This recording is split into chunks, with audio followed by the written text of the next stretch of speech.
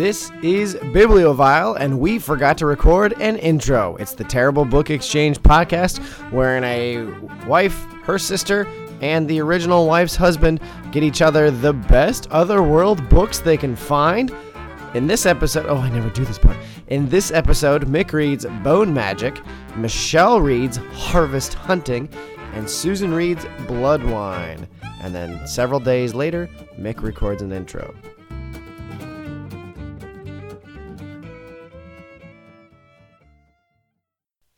Welcome to Bibliovile, the Terrible Book Exchange podcast. My name is Mick Dickinson. I'm Susan Dickinson. And I'm Michelle Johnson. And you're going to need a bigger boat because we just finished watching Jaws. Oh, yeah, and it was absolutely horrifying because a guy got bit in half. Yeah. Spoilers! So, Spoilers! One of the reasons that Sue makes a really great wife and also a really great movie watching partner is because Sue is absolutely not subtle at all in any certain way. And so, more fun than watching Jaws for the first time, I'm sorry for everyone who's already seen it, was watching Susan watch Jaws. For the first time. For the first time also, yes.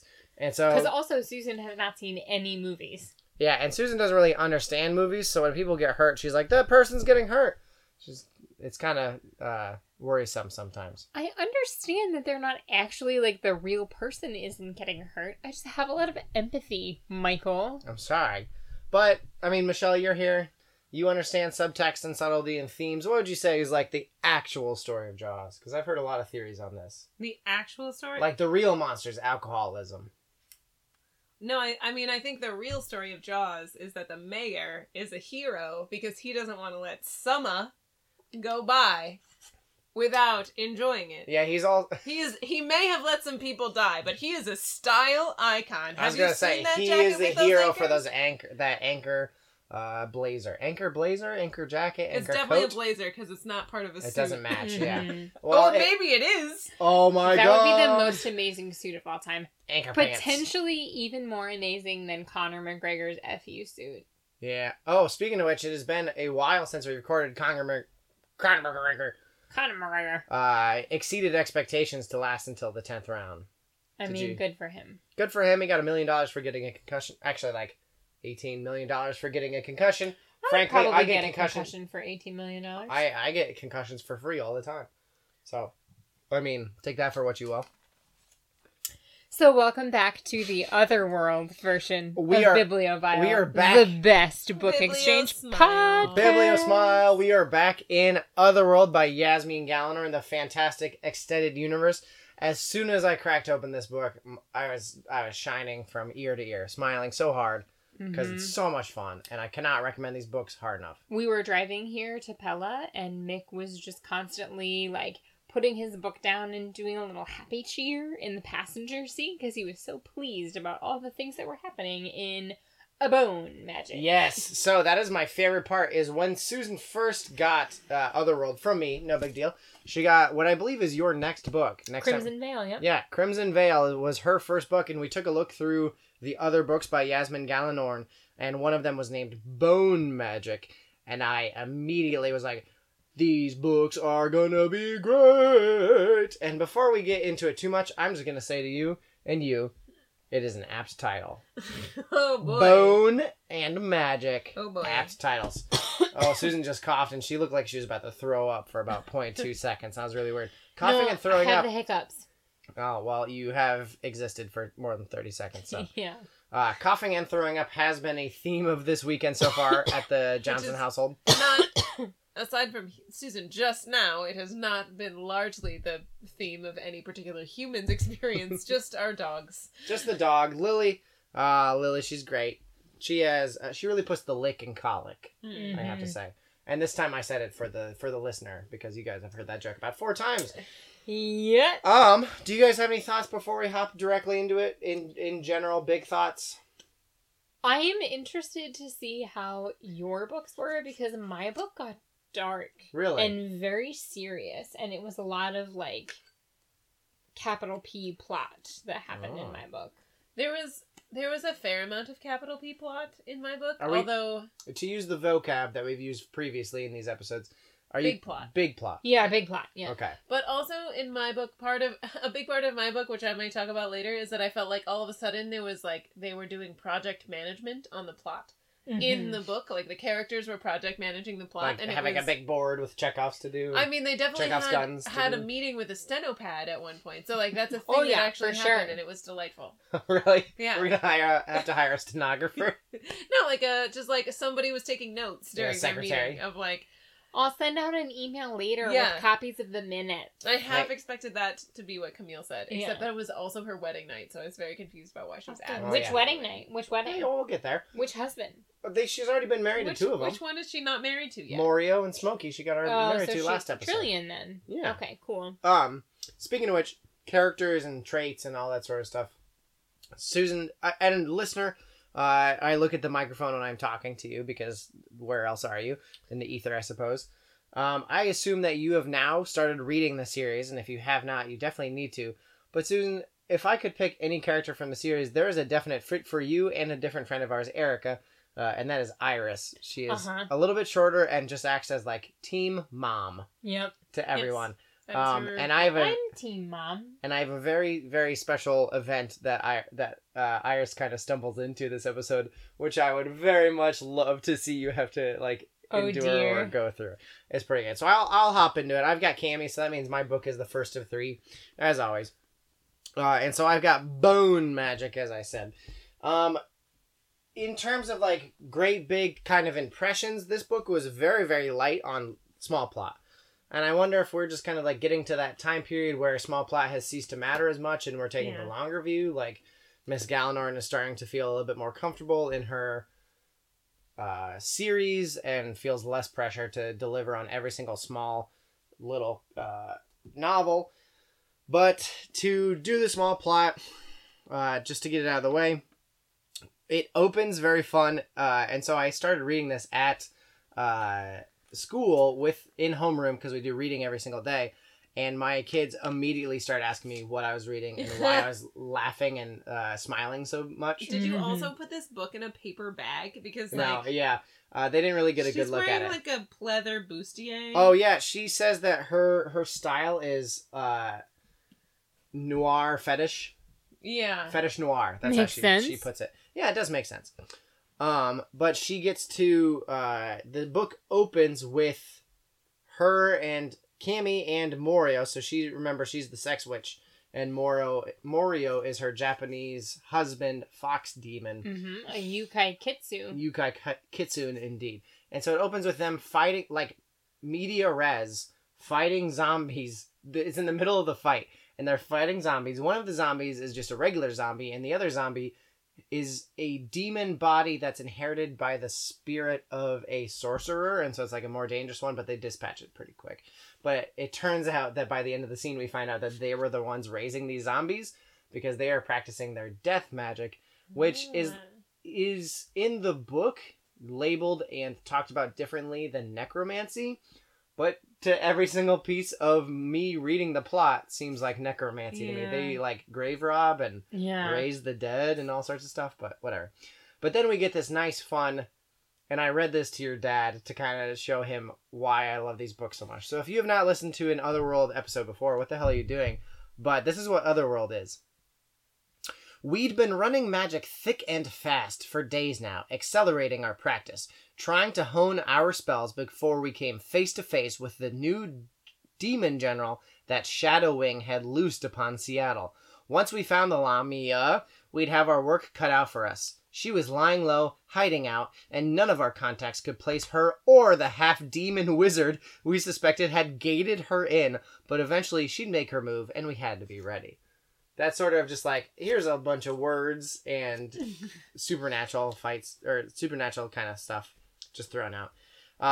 Continuing on the small plot of the book, it's mainly focused on the amazingly named Stasia Bonecrusher. Yes. Of course. The Lamia. Yes, the Lamia, which is about a 20-foot anaconda with human torso, hands, and face.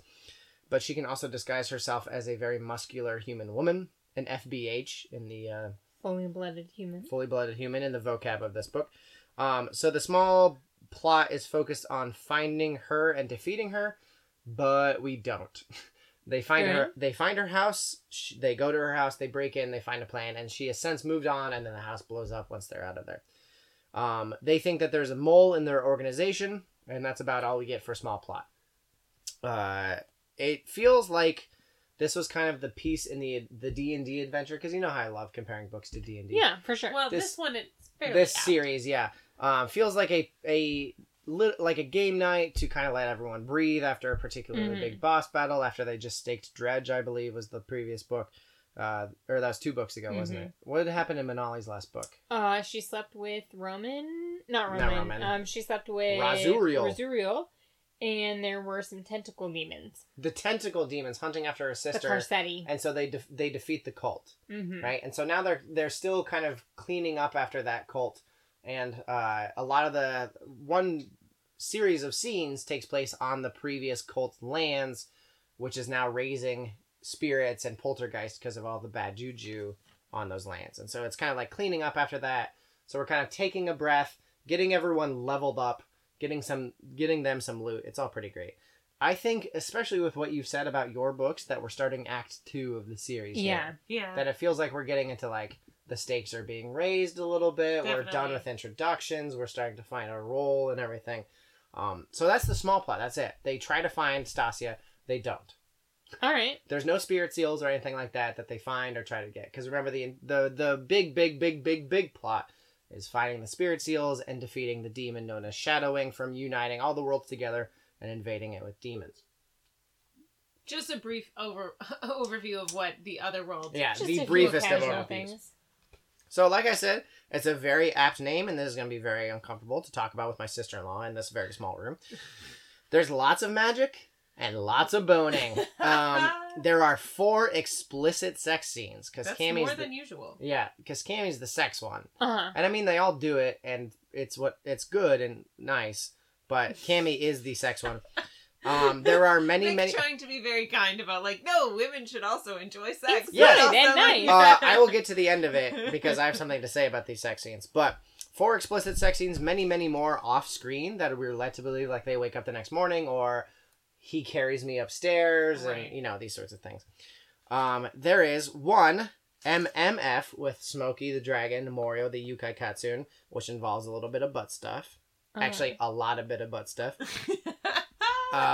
One with just Morio, one with just Trillian, her alpha lover in Svartin, who has been undercover, which you guys didn't tell me about. He wasn't actually spying, or he wasn't captured. He was spying and trying to keep undercover, even from Cammy. In I fairness, didn't know that. I think this is a point where reading only one sister's books gives you a slight skew of understanding of what's going on And That's what's true, important. and that's a little bit more fun. and Yeah. every time Delilah talked about Trillian being gone, it was always like, well, he's just gone and we don't know where he is. And then it was kind of like, well, he's also sort of trying to hide from Cammy, but he's trying to hide from everyone. Yeah. So it's like, well, So it turns out because of the Civil War, I don't have time to go into that. He's back.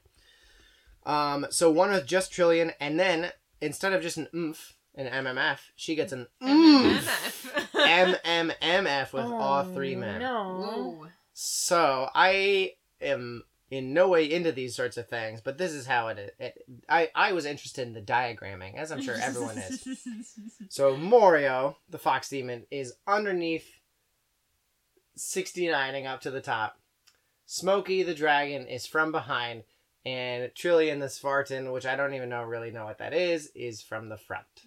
Oh. And so there's our 3. And I think that Morio really gets the worst of it. Because not only is he left out, so to speak, but also just imagine where his nose is. Yeah. And so I feel really bad for Morio, but he got a scene to himself.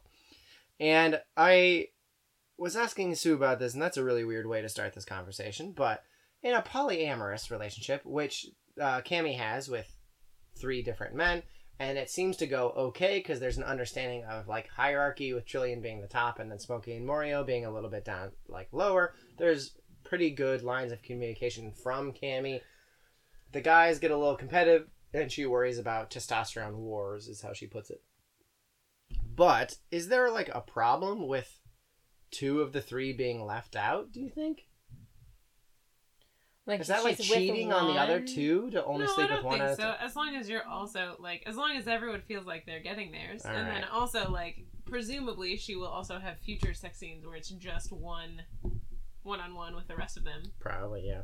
The thing I want to bring up the most is that especially coming off of freaking Jungle Bride Yeah. and 50 Shades of Grey, is that these are explicit sex scenes, like pretty dang explicit, while still being not gross. Maybe that's just like they're and I have read every single Cammy book. I mean, they're like, Oh my. yeah, like that kind of like whoa, kind of gross, but not like oh god, kind of gross like Not the other like, ones were. I feel like I Lapping need at to her cream. Bleach out my brain. Yeah, and I think it's really funny watching Yasmin Galnor get better at them throughout the series because the first couple ones were like, oh no, but now they're getting better.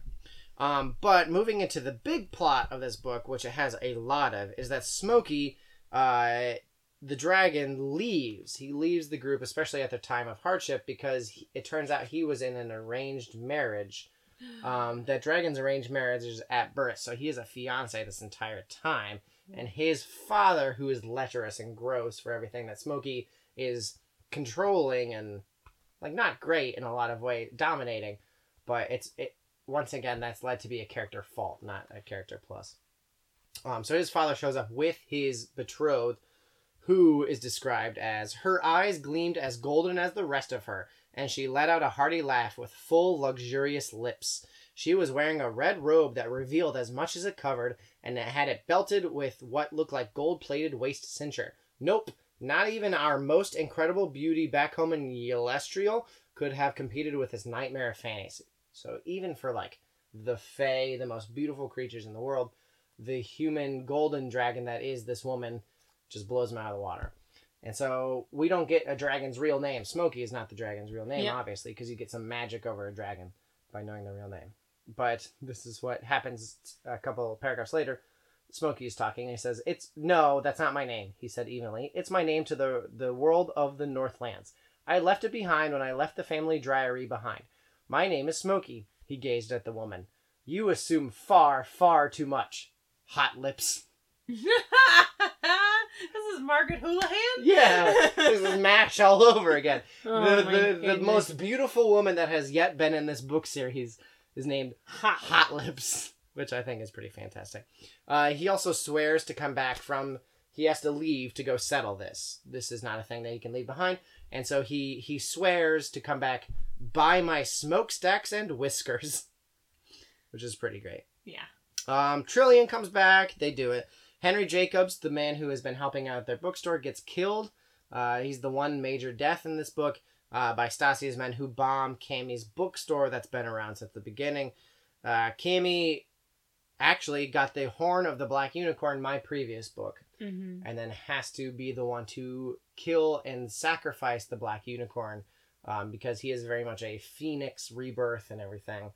So she has to stab him with his own his previous version of him's horn she has to use to kill him, and so she, through that effort, becomes priestess to the Moon Mother instead of just a witch. Now she is a full-fledged priestess, a thing she did not think would ever happen.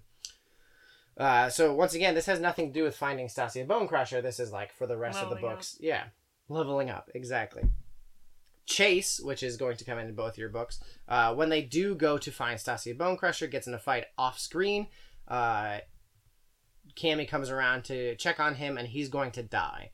So they give him a, like, throwaway Chekhov's elixir, the elixir of life. The nectar of life. Nectar of life, excuse me. So, I will say, I did feel like this was a throwaway that was introduced at the very end of my previous book, which was that when Delilah and Chase were having a big to-do about their relationship, one of the things Chase kept bringing up was that she was going to live for a really long time, and he's a full-blooded human, so he was just not. He's going to live to like 80, and she's going to live to like 1,000. Yeah.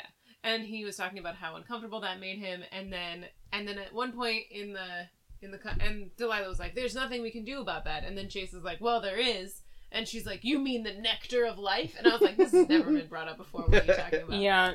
Yeah, and it especially felt that way for me because basically Delilah comes up and is like, "Hey, I want you to know this isn't a good time, but there's no good time," which is really a theme of these books. Yeah. Is like, that was really cute. You guys harmonized that and everything.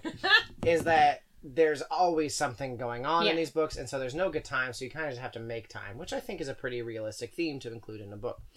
Because there's no good time to be like, this is the perfect time to bring this up. Yeah. So she's basically like, this is the wrong time, but there's no right time. we're thinking about giving Chase the elixir of life, the nectar of life, excuse me, which will let him be like 1,000. And Cammy is basically like, no, don't do that, because full-blooded humans aren't ready to live 1,000 years, which Probably not. yeah, to a certain extent is true. But now that he's dying because of this battle that they had that was worthless, they're like, he's either going to die or we give him the nectar of life. And so they decide it's better to chance his being insane without doing these rituals than to almost certainly let him die. So they give it to him. We don't see anything. So I'm going to leave that up for you guys. Iris, the Finnish house sprite, has some secrets popping up in her life. Cammy gets to share a vision of a large shadow. It turns out that Iris was engaged to a man when she used to be high priestess back in the other world, and went to his room shortly before their wedding and woke up in some sort of like hospital-ish thing with her betrothed separated from his body destroyed, and his spirit now wandering. And so she got kicked out of her like order because of this, and she doesn't know what happened. So those are the spirits haunting her, which is not what I have for you because you're Iris, and I really want you to experience this thing coming up. In terms of Otherworld big plot, the Otherworld rulers. So the Fae Queen that just won the Civil War, Tonquinar, is that the one who lost? The T1 won and the L1 lost. Okay, yeah. Tonquinar won. Lithasinar lost. The T Queen. Yeah, the T Queen. Which is not in our cast of major characters, which is the first book I've gotten a cast list. The T1, the Elfin Queen, the King of the Unicorns. Of which course. is very fun. Who's different from the Black Unicorn. Who's different. Yeah, the Black Unicorn is like a god, where the King of the Unicorns is a secular ruler. And several other minor major characters that, I know that sounds weird, but minor major characters we get, along with Tam Lin from the first book, Ben Welter from my book, and Venus the Moonchild from someone else's book. From my book. Come, and when Cammy and her lovers are in Otherworld, they meet, and they're going to use the spirit seals instead of hiding them to deal with these portals ripping open. Instead of just hiding them and hoping Shadowwing doesn't get his hands on them, they're going to use them to balance or close or something the portals. Apparently this is a bad idea and they don't think it's going to work. However, they're going... Who's they? The sisters. The sisters. And the triple threat of the day, the night, and the day and the night courts on Earthworld. And then Morgaine, who is like the Raven lady, the Crow lady, on Earthworld. Don't think that's a good idea, so they're asking Cammy to play their side. So it's, yeah, whatever. If you haven't read that, it's very boring. However, Tam Lin, Ben Welter, and Venus the Moonchild are from Earthside, but the Spirit Seals have chosen them and touched them and are changing them. And so they are now going to be the Karistar Knights. And they're going to train and deal with the Spirit Seals and protect them and use them in the best way. So they will find more Karistar Knights to recruit from the Spirit Seals, or as I call them, Spirit Seal Team 6. Yeah. I remember the Karistar Knights from the first time I read. Yeah, you were very confused about that one. And Yep. I thought you meant literal seals, which it turns out there are were-seals in the... Selkies. What's the Puget Sound? Yeah. Yeah. But also we're orcas, which I like. Oh, really? Yeah. Oh, cool. It's mentioned in an offhand manner. Do you think you can turn into a non-mammal? There's were spiders, I suppose. There's were which are spiders, insects. but there's been no Arachnids, excuse me. werebirds There's no werebirds? that I've heard of. There's Thunderbird. That's a different book. Right? That's a different bird. So- That's a different That's a bird. That's a different... Krickerburka. Sperms. So- That's the plot, and that's kind of not boring, but if you haven't read it, it's like, whatever, Mick. Give me to the fun part. This book is so fun and so amazing. I love it so much. Morio and Cammy always hold hands when doing death magic, and Yes. I think of the twins from The Shining, because it's death magic, and they're always holding hands, like chanting and holding hands, and it's really creepy, and I love it so much.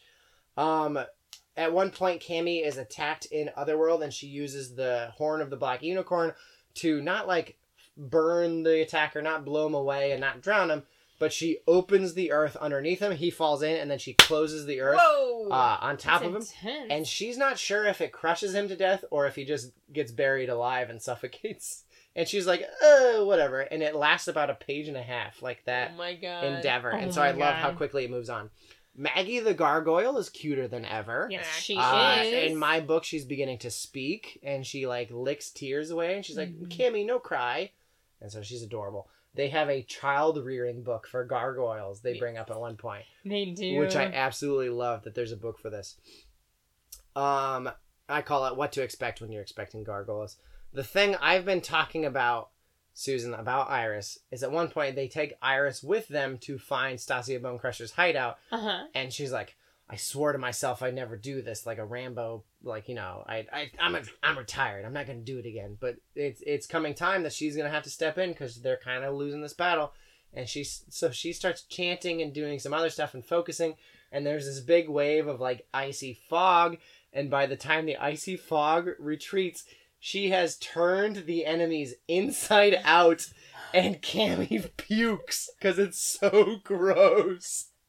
That's amazing. Tiny little, I made breakfast for you and I baked cookies and I've got Delilah on a fruit diet because And you eat too much junk food. And I'm raising your gargoyle And I'm raising baby. your gargoyle. I just turned demons inside out with my magic. But, and Susan has already, unfortunately, asked too many questions about this, so she's already gotten a lead on this, is the fact that the star of the show, absolutely, first time he appears, known to me, is Rodney the Bone Golem. A bone golem named Rodney.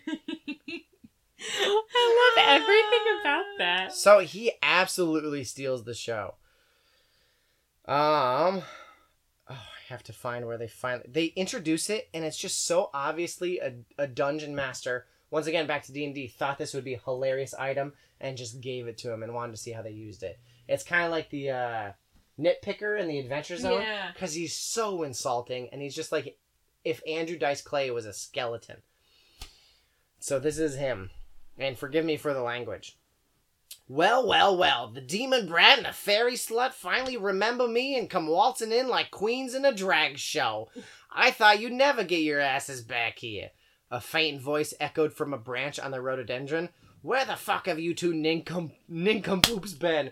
He's like chewing on a cigar in a 1920s movie the entire book, and it's amazing. I grimaced. The skeleton was all of 12 inches tall. Perched on the branch, he was holding onto the leaf next to him.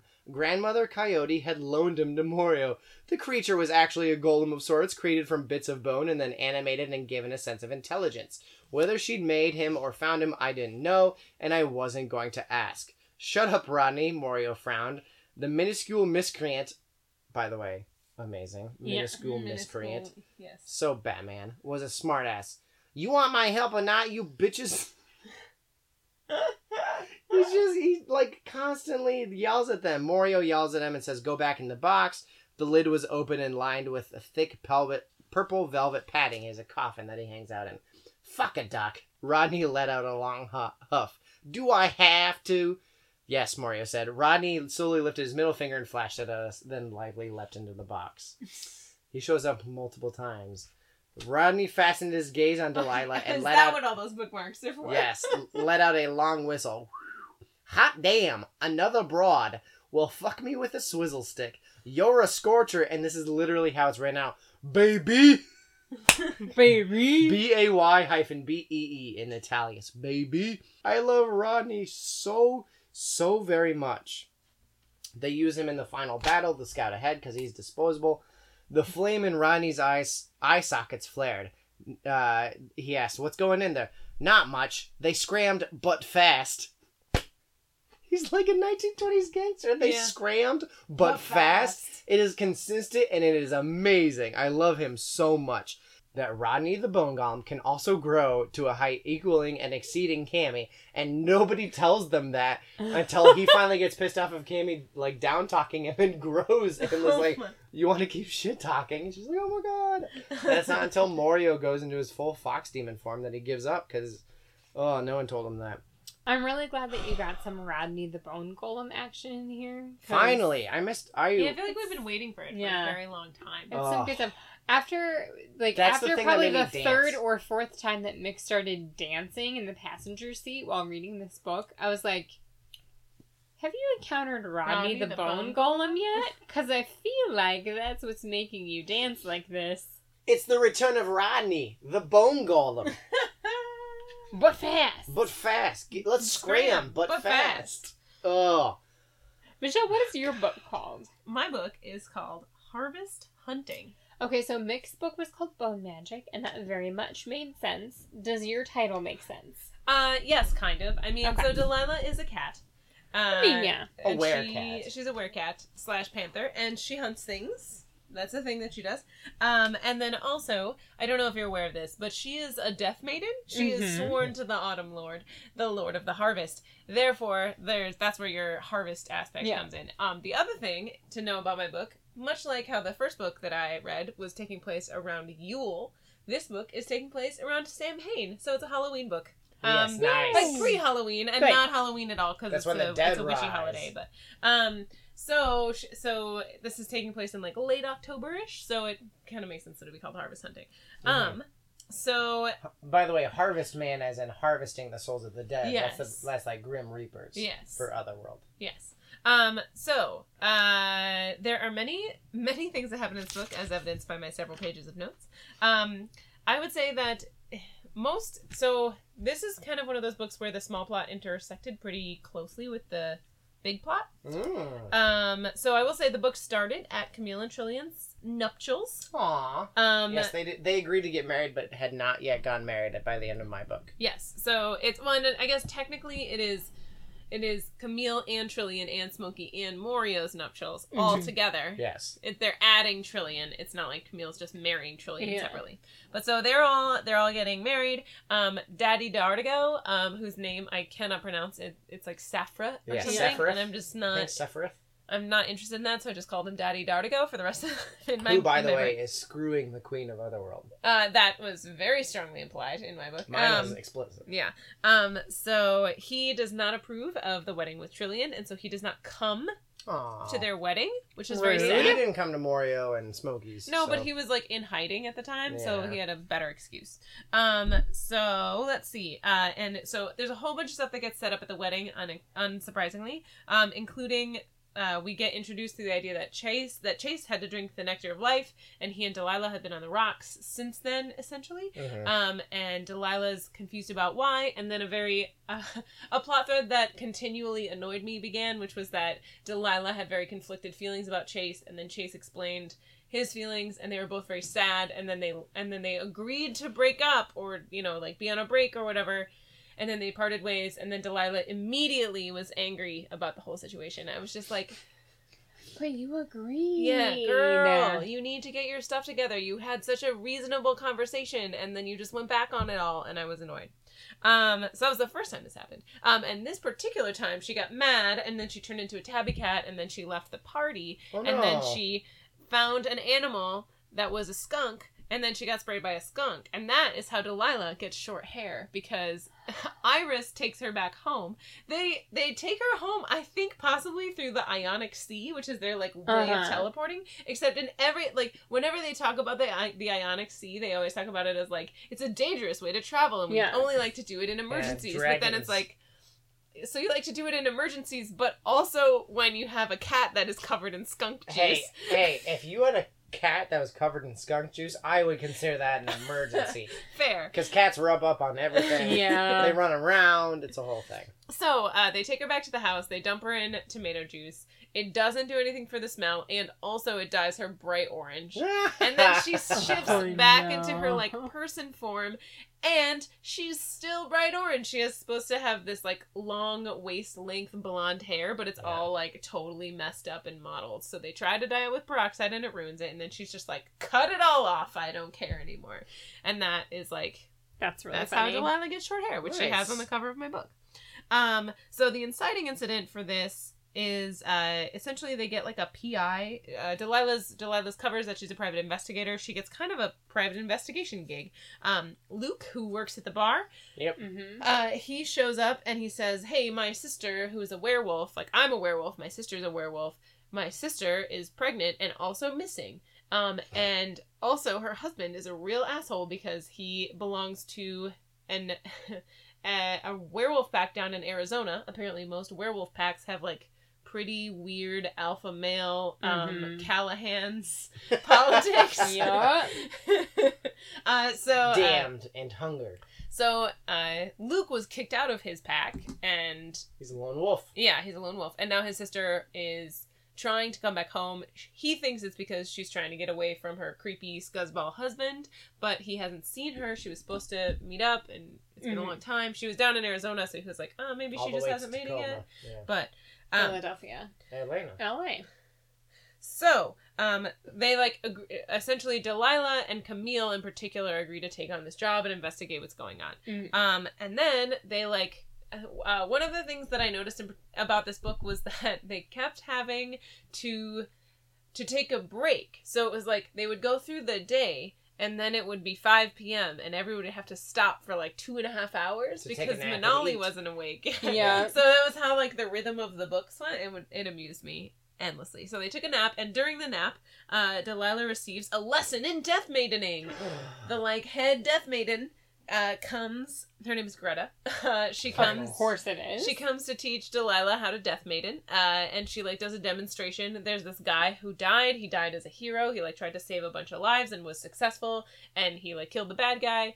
And essentially, he's allowed to go to Valhalla. And so the Death Maidens come and take his spirit with him and help Valkyrie ease. style. They help ease his passing, and it's clearly supposed to be very inspiring and beautiful. And Delilah's oh, that's awesome, but then what about bad guys? And the Death Maiden is don't worry, we have a different process for bad guys. And then Delilah wakes up again, and now she has short hair, but also these crazy tattoos. So she has tattoos of oak leaves all over her arms, and that's the sign that she's a Death Maiden. So then they have that meeting I was talking about where they all sit at the kitchen table with tea, and Camille has a steno pad, and she's like, what are you doing to advance the project? What are you doing to advance the project? And everybody gives a report. Let's get the outline of this plot thread down here, please. So everybody checks in on who's doing what, and it's hilarious. And also, by the way, it is Camille's wedding night with Trillian, and Trillian is supposed to have her all to himself, and here she is project managing this project. I'm sure he feels great about that. And they're all sitting around, and Trillian's just well, when are we going upstairs? When? What time? Not now? Not now?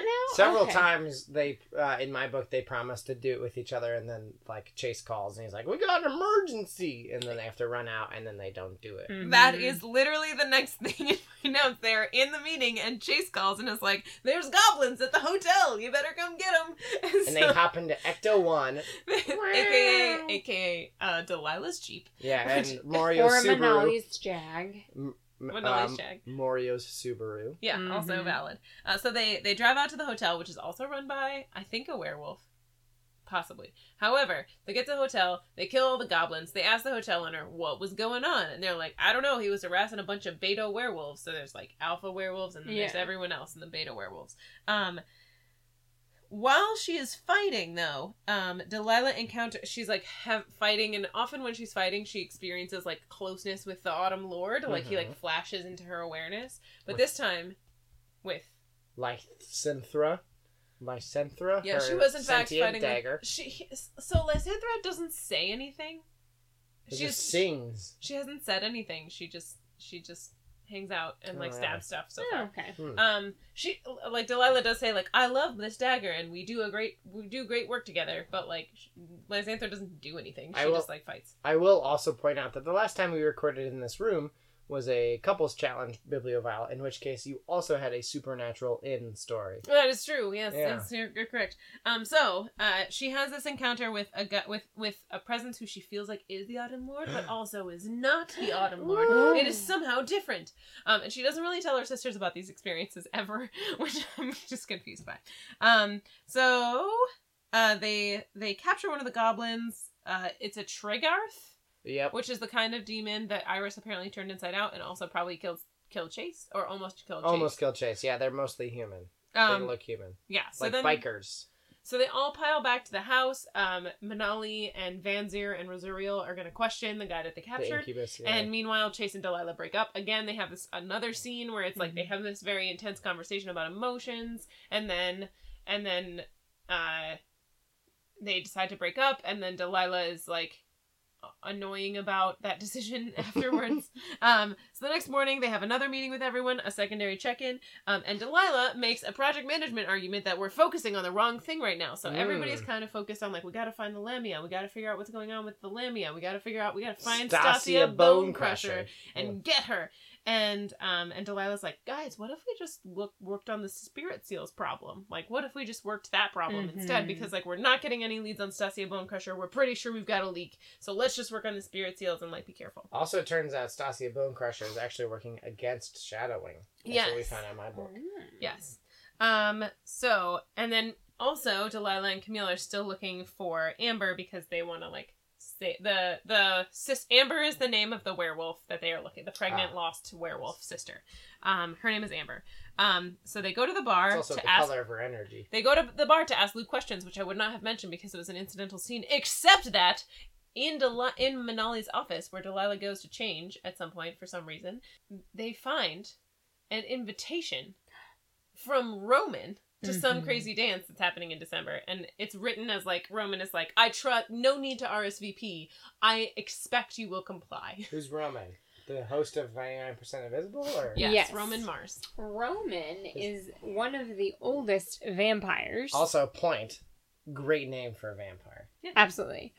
He's one of the oldest vampires. He's the son of the original vampire, whose name is Bloodwine. And we'll get more into Roman in a minute. Isn't your book's called Bloodwine? It sure is. We'll talk about that in a minute. Cool. There's Okay. a mattress on the freeway. Whoa. Morning Zoo DJ.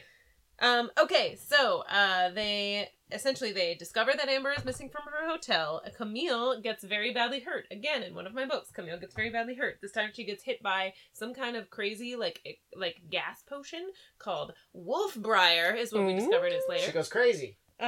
She goes kind of crazy, but mostly she gets paralyzed. And they think it's because the Wolfbriar interacts in an unexpected way with her moon magic.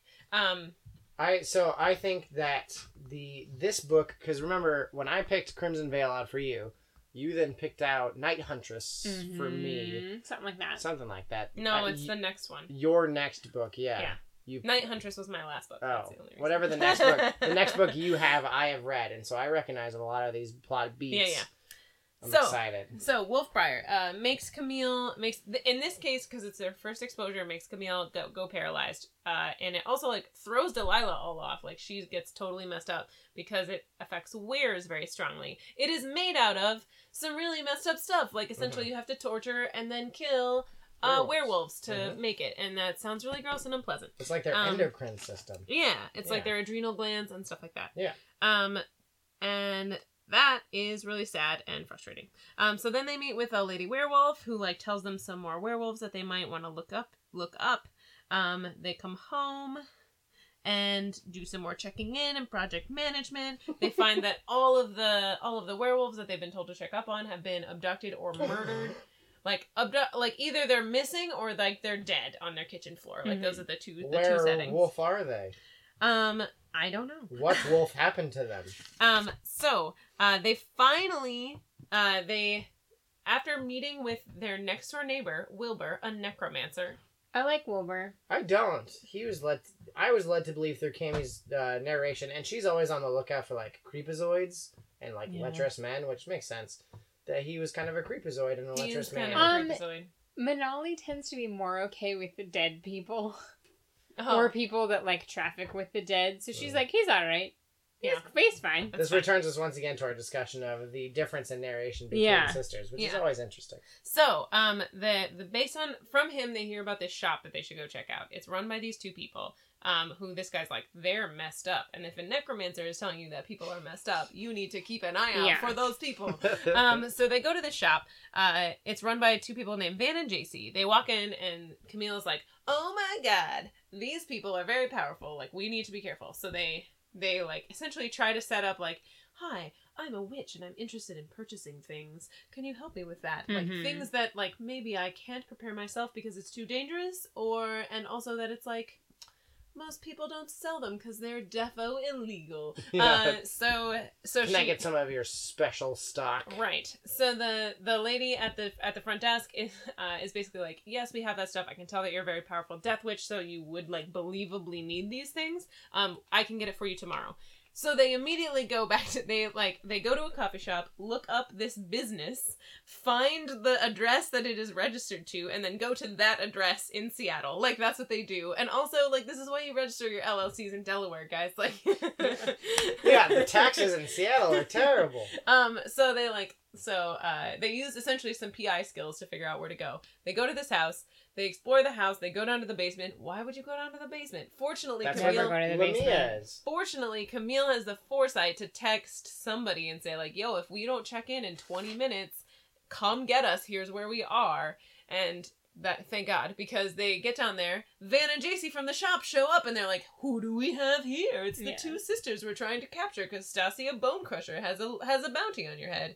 And they proceed to try to kill both of the sisters. And they almost succeed, except that then Vanzier, Smokey, Morio, and Trillian all show up. And if you want to talk about Colin and the cavalry, like, literally a dragon showed up. Yeah, Smokey's the only one you need. Yeah. So then they wipe out those people, and then Smokey goes and Smokey disappears. He just, I have business, The and Onyx disappears. Seas. And then later they all go back to the house, and Smokey returns. And at this point, Delilah has seen a report on. Hold on, I need to do like two things. So at this point, Delilah has seen a report on the news that that a certain store in a neighborhood that they were just in has exploded, and there's no explanation for how or why it has exploded. So she looks at Smokey and says the following: I just got wind that a certain magical shop was trashed thoroughly. I met his stare. Did you leave evidence? Smokey snorted. Do I look stupid?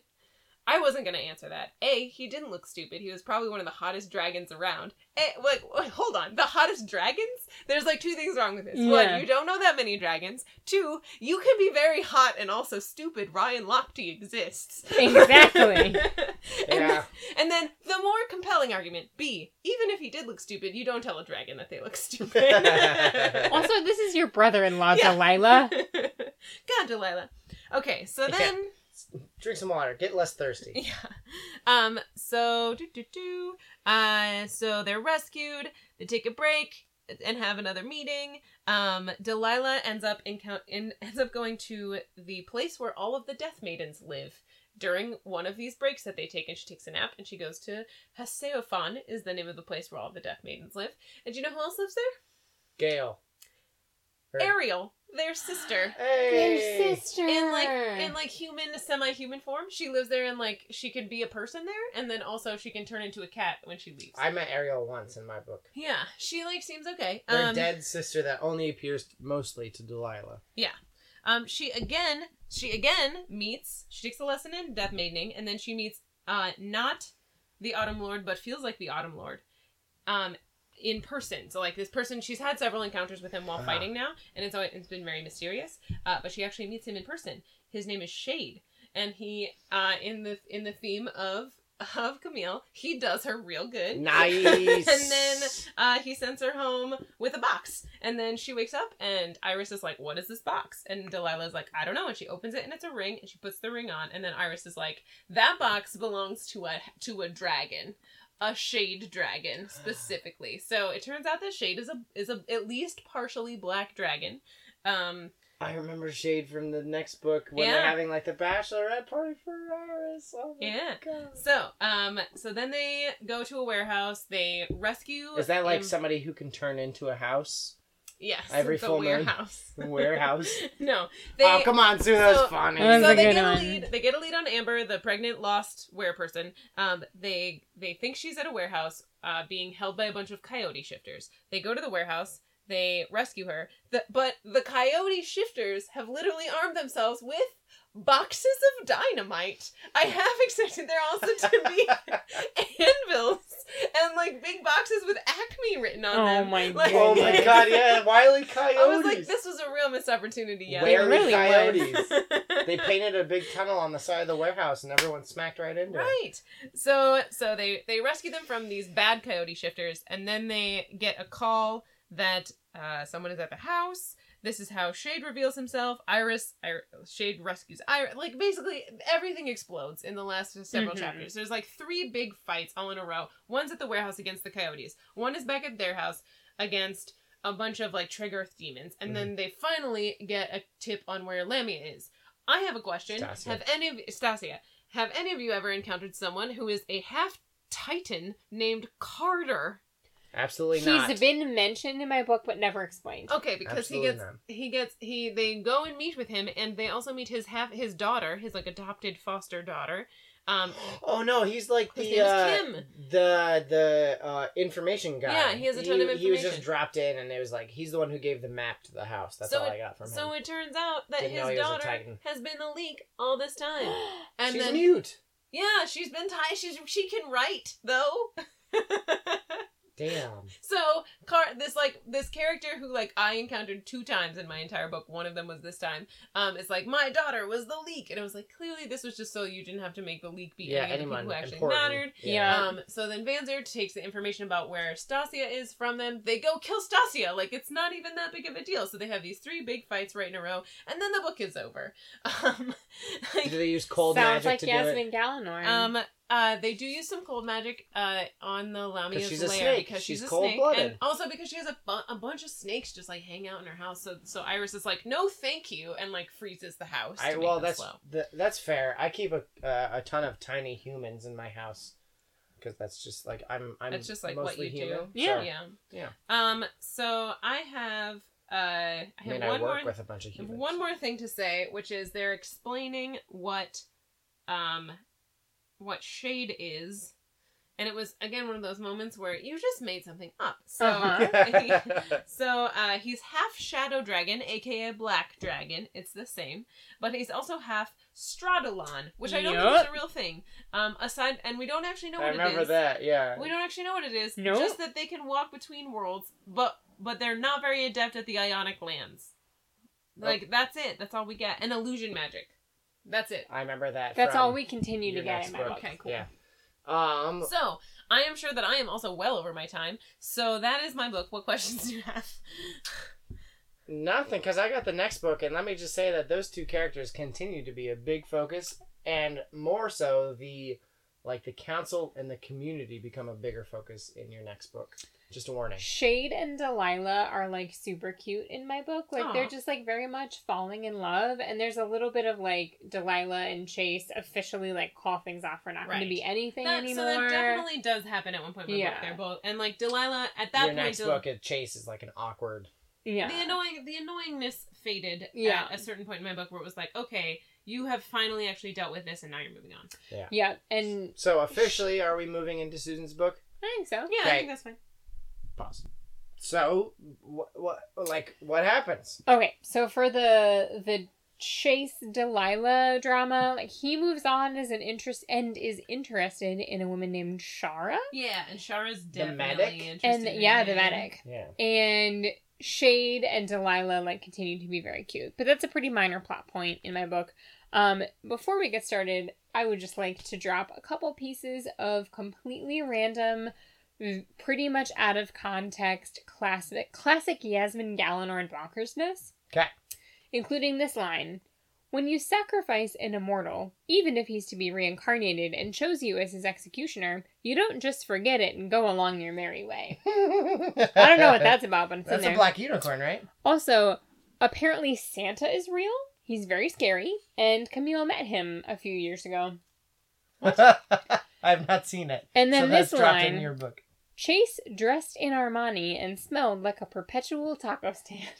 Oh yeah, I've heard that a lot because Camille doesn't like Chase Camille that much. does not like Chase What that does much. okay, but Manali does. Like, she was talking about how attractive he was.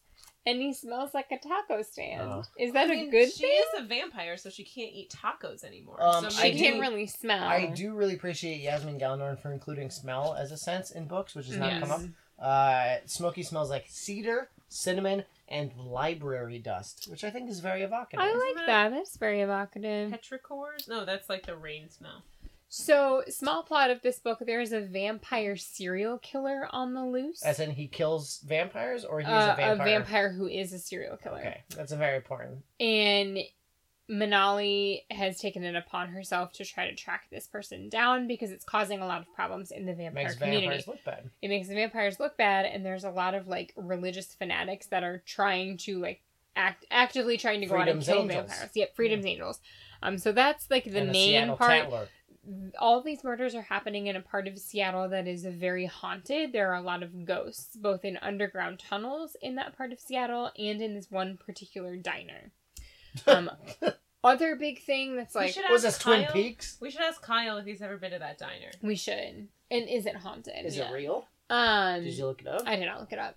And so the other like big plot point in this book is that The other Manali big plot?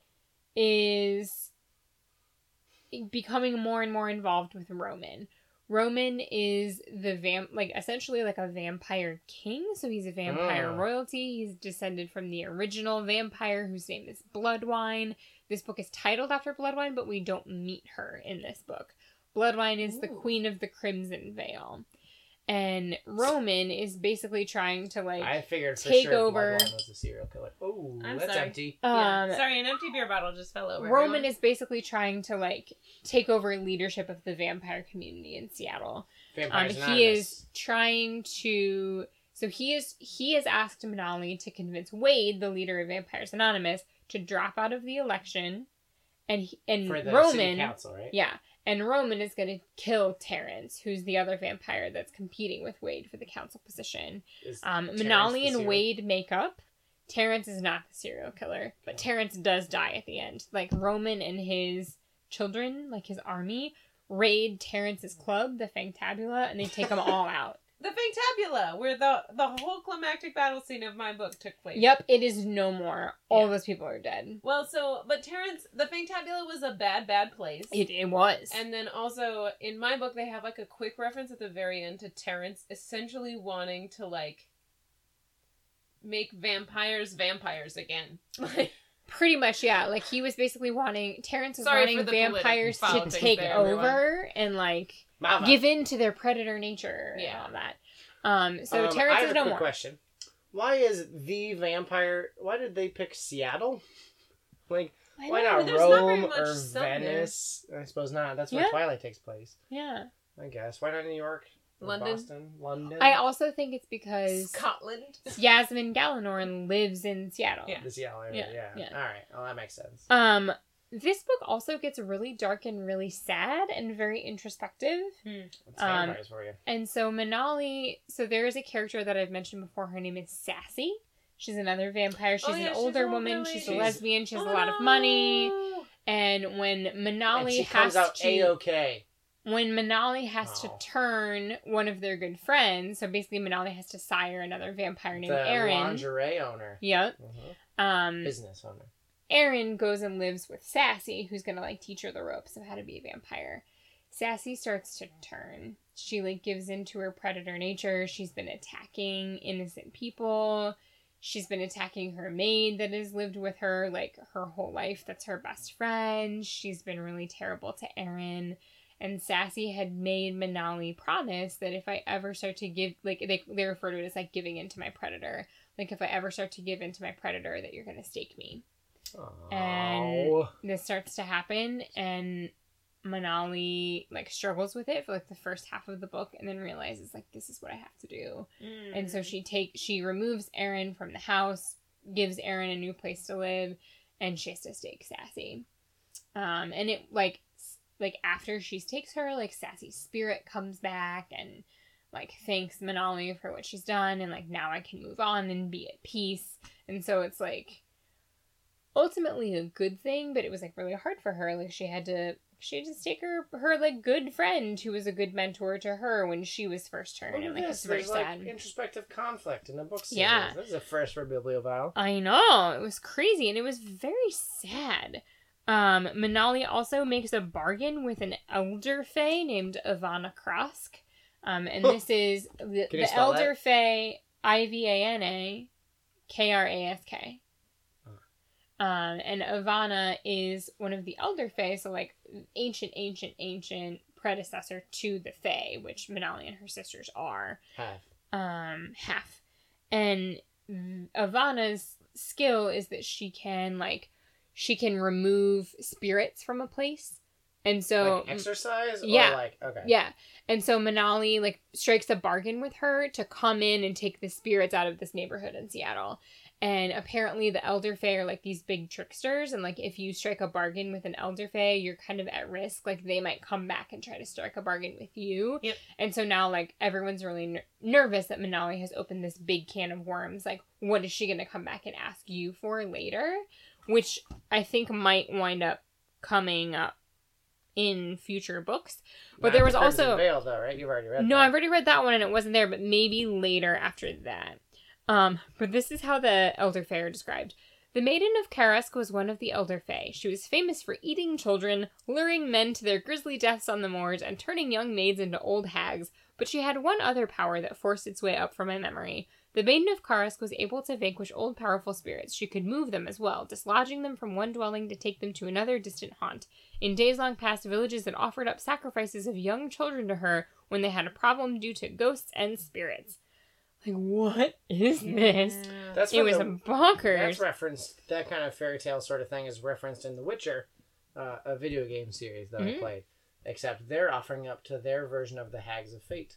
Oh, interesting. Actually, I'll look up what they're called. Because it might be Hags of Fate. They might be. Let's see. Some other bonkers things. So it's like snowing a lot, and they remark a lot on the weather in Seattle. And Manali just casually mentions, of course, last year's deluge of snow had been the result of Loki moving into the area when Dredge came to town. Like, oh, of course. Yeah, naturally. Of course it does. As usual. Let's see. Another, like, big kind of sad thing that happens is, like, in the whole last part of this book, Manali is fighting all of her battles, like, killing the vampire serial killer, going down and like confronting all these ghosts and spirits without her sisters. And it's this big thing of like Manali feels like they're all starting to go their separate ways and like finding their separate paths. They all have very different lives and powers, and their lives are taking them in very different directions. And she's like talking to Iris about this, and she says, Iris, does it feel like things are falling apart to you? Iris shakes her head slowly and says, no, dear, things are simply evolving. Rest. Let go of the day. Tomorrow night things may seem brighter. Go now and sleep. Which I thought was just... Did any of you run into like a major secret for Iris? Yeah. In my book, at one point, Delilah sort of is given to understand that Iris has a secret, but she is not going to know what it is for a while. Like, Iris is like, I have a secret, but I can't tell you what it is. I think it's coming up because at the end of this book, several of the group take Iris back to the Northlands. Okay, and in your next book, Iris gets married. It's at the to very Bruce. beginning. Yeah. So it must happen in my next book, which I'm very excited about because I like Iris a whole bunch. I know, Iris is great. Okay, so one other big and like kind of gross thing and really dark thing that happens in this book is involving Vanzir, the demon. So his power as a demon is that he can feed off of other demons or other creatures. Dreams, and so he can like basically like put his little magic tentacles into them and feed off of their power. And he also, like, similar to an incubus, but he's not an incubus, like, he also feeds off of sex. And they are fighting a bunch of demons and spirits down in these tunnels underneath Seattle. And Vanzir, like, basically, like, loses himself when he feeds. And so he's, like, trying to feed off of one of these ghosts. He basically loses control over himself. And when he, like, sees Cammie's magic in his periphery, he starts to also feed on her. And the only way that she can think of, because they can't get out of these tunnels because the rungs are made of iron and it burns the Fae, and so she can't get out. And no one else is down there because Manali had taken Morio got really badly hurt, and Manali had taken Morio out. So it was just Vanzier and Camille that were down there. She can't get out. And he starts feeding on her. And so the only way that she can think of to, like, get him to stop feeding on her magic is to basically, like, distract him with sex. And so they, like, do it down in these tunnels, and it's basically like he rapes her. And she, like, opened herself up to it because she wanted him to stop, like, feeding on her brain. Still coercion. But yeah. And so, like, they're both, Vanzier and Cammy both are just completely traumatized by this and don't really know how to handle it. And because this happens, is the Moon Mother with Cammy? So the Moon Mother takes away all of Vanzier's powers, so he does not have any powers anymore. Oh, jeez. The thing is that Vanzier has a little thing in his neck, so she could have commanded him to stop it if he didn't. Not anymore. The Moon Mother took that away, too. Like, everything's gone. So he's like no, a human but before. Now. Yeah, before, but, like, in the moment, like, obviously, yeah, right, yeah. Like, in the moment, she could have... Yeah. Yeah, but, like, she wasn't didn't. Thinking, because obviously very distracted by a lot of things. And so Vanzier is no longer under their control. He also does not have any of his powers, but he wants to stay loyal to them and help them, especially because he feels so bad about what's happened with Cammy. Cammy's also freaking out because she doesn't know how to tell Trillian and Morio and Smokey about what happened because she's afraid they're going to kill Vanzier. And so that's basically where we're left at the end of this book, is that no one knows how to handle the situation. Dump that on me for next book. So nobody, like, really knows how to handle that situation, and it's, like, really, really uncomfortable and, like, pretty terrible and very dark. And so this, this book was just... off screen, then? Yes. So it happens off screen, but we, like, talk about it a lot, and it was, like, it's described in pretty graphic detail, and it's just, like, it is the thing that everyone is, like, having a really hard time processing and dealing with. A very special episode. Delilah cannot be in the same room as Vanzier because she's so mad about it that she just, like, instantly shifts every time she sees him because she gets so upset about it. And, like, Manali almost killed him when she found out that it happened. And, I feel like this one was all leading up to, like, there's going to be a lot of change. There's a lot of things that are happening. There's a lot of, like, interpersonal conflict. And then also... Manali discovers that there is, like, Vanzier has often referred to the demon underground, and she thought that just meant, like a group of people. It is literally a collection of underground tunnels beneath the city of Seattle, where all of these demons are living, and all of these demons in the underground are fighting Shadowwing, and so it's just, like, kind of setting us up for, like, what's going to happen next in the battle against Shadowwing. So, who's the serial killer? The serial killer was a recently turned vampire named Charles. He was a priest. He was walking through the park one night, and a vampire posing as Hooker used her glamour on him, bit him, turned him, and because of all the guilt and conflict that he feels over this, he has started killing other people, and they find him and they stake him, and he's done. All right. Quick and dirty. Well, that small plot seems like our usual bibliophile fare. Now they put it that way. So Wade is the one that helps Manali find him, track him down, and stake him. And Wade and Manali are now friends again. Yay! Good. Does the election go through? Does her... The election... We don't know what happens with the election, but Wade pulls out, Trillian gets murdered, and then now Manali... Terrence gets murdered. Terrence gets murdered. And now Manali... Now Manali is the official consort to Roman, who is the vampire lord. So she's his official consort. Also, she... and Nerissa are going to have a pledging ceremony, like a binding ceremony. Good. So there's your consort to the vampire lord that you had in your original Crimson Veil. Yeah. So, any final words on Bloodwine? I do think it's really interesting that, like, your book was like, this is called Bone Magic because that's what there is in this book. And yours was like, it makes sense. And mine was, this is a tertiary character that is mentioned but never shown. Yeah. So next, Sue, you'll have to read Crimson Veil again. A book you've already read. Are you excited, interested, bored with the idea? I am excited because I feel like the first time I read this book, it was basically like, look how bonkers all this is, because we have no context for it at all. Very bonkers. And now I feel like it'll be a little bit of connecting the dots, hopefully. Yeah, we'll have to go back and listen to the Crimson Veil episode. For sure. One thing that I do want to close us out with is one just like really nice thing is Manali's very self-conscious about her scars. And I think like her relationship with Roman is actually really good for her. She has scars from her dredging. Yep, from Dredge, who tortured her. And Roman tells her, "They're just battle scars, my dear. Be fiercely proud of them, reclaim them, and change them from what they were first intended to do. Take them for your own. They make you the person that you are." Sounds like Tyrion. I know, I thought that was really nice. Yeah. Well, with that in mind, that very nice Tyrion Lannister-ish cloud yourself in it, we are going to close out this episode of Biblio Smile, the Otherworld series, until we return through the portals again, which may be soon, probably around Christmas? Christmas. Christmas. So it might be a bit. These two came out really back to back, so you'll have to wait until the next time. But gives you plenty of time to catch up on Otherworld. Yeah, for if you you to haven't read. been reading them. Exactly. Because I highly suggest you read these books. They make me smile like more and bigger than any other books I've ever read. And that is completely true. They are not the best books I've ever read, but they are the most fun. Smiliest. Yeah. So to close it out, I have been Mick Dickinson. You can find me at Dickima, Dickima. I've been Susan Dickinson. You can find me at Susan J. That's S with 3 U's, SANJ.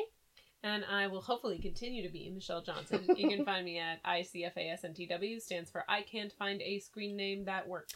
The intro music for our podcast is Babe of the Night by the band Elixir off of their album Rampant.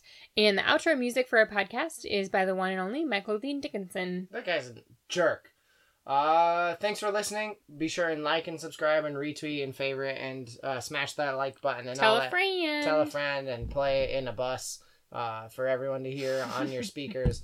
But other than that, just thanks for being one of both people who listen to this. Yay! I love you so much, and I wish you all the best in the world.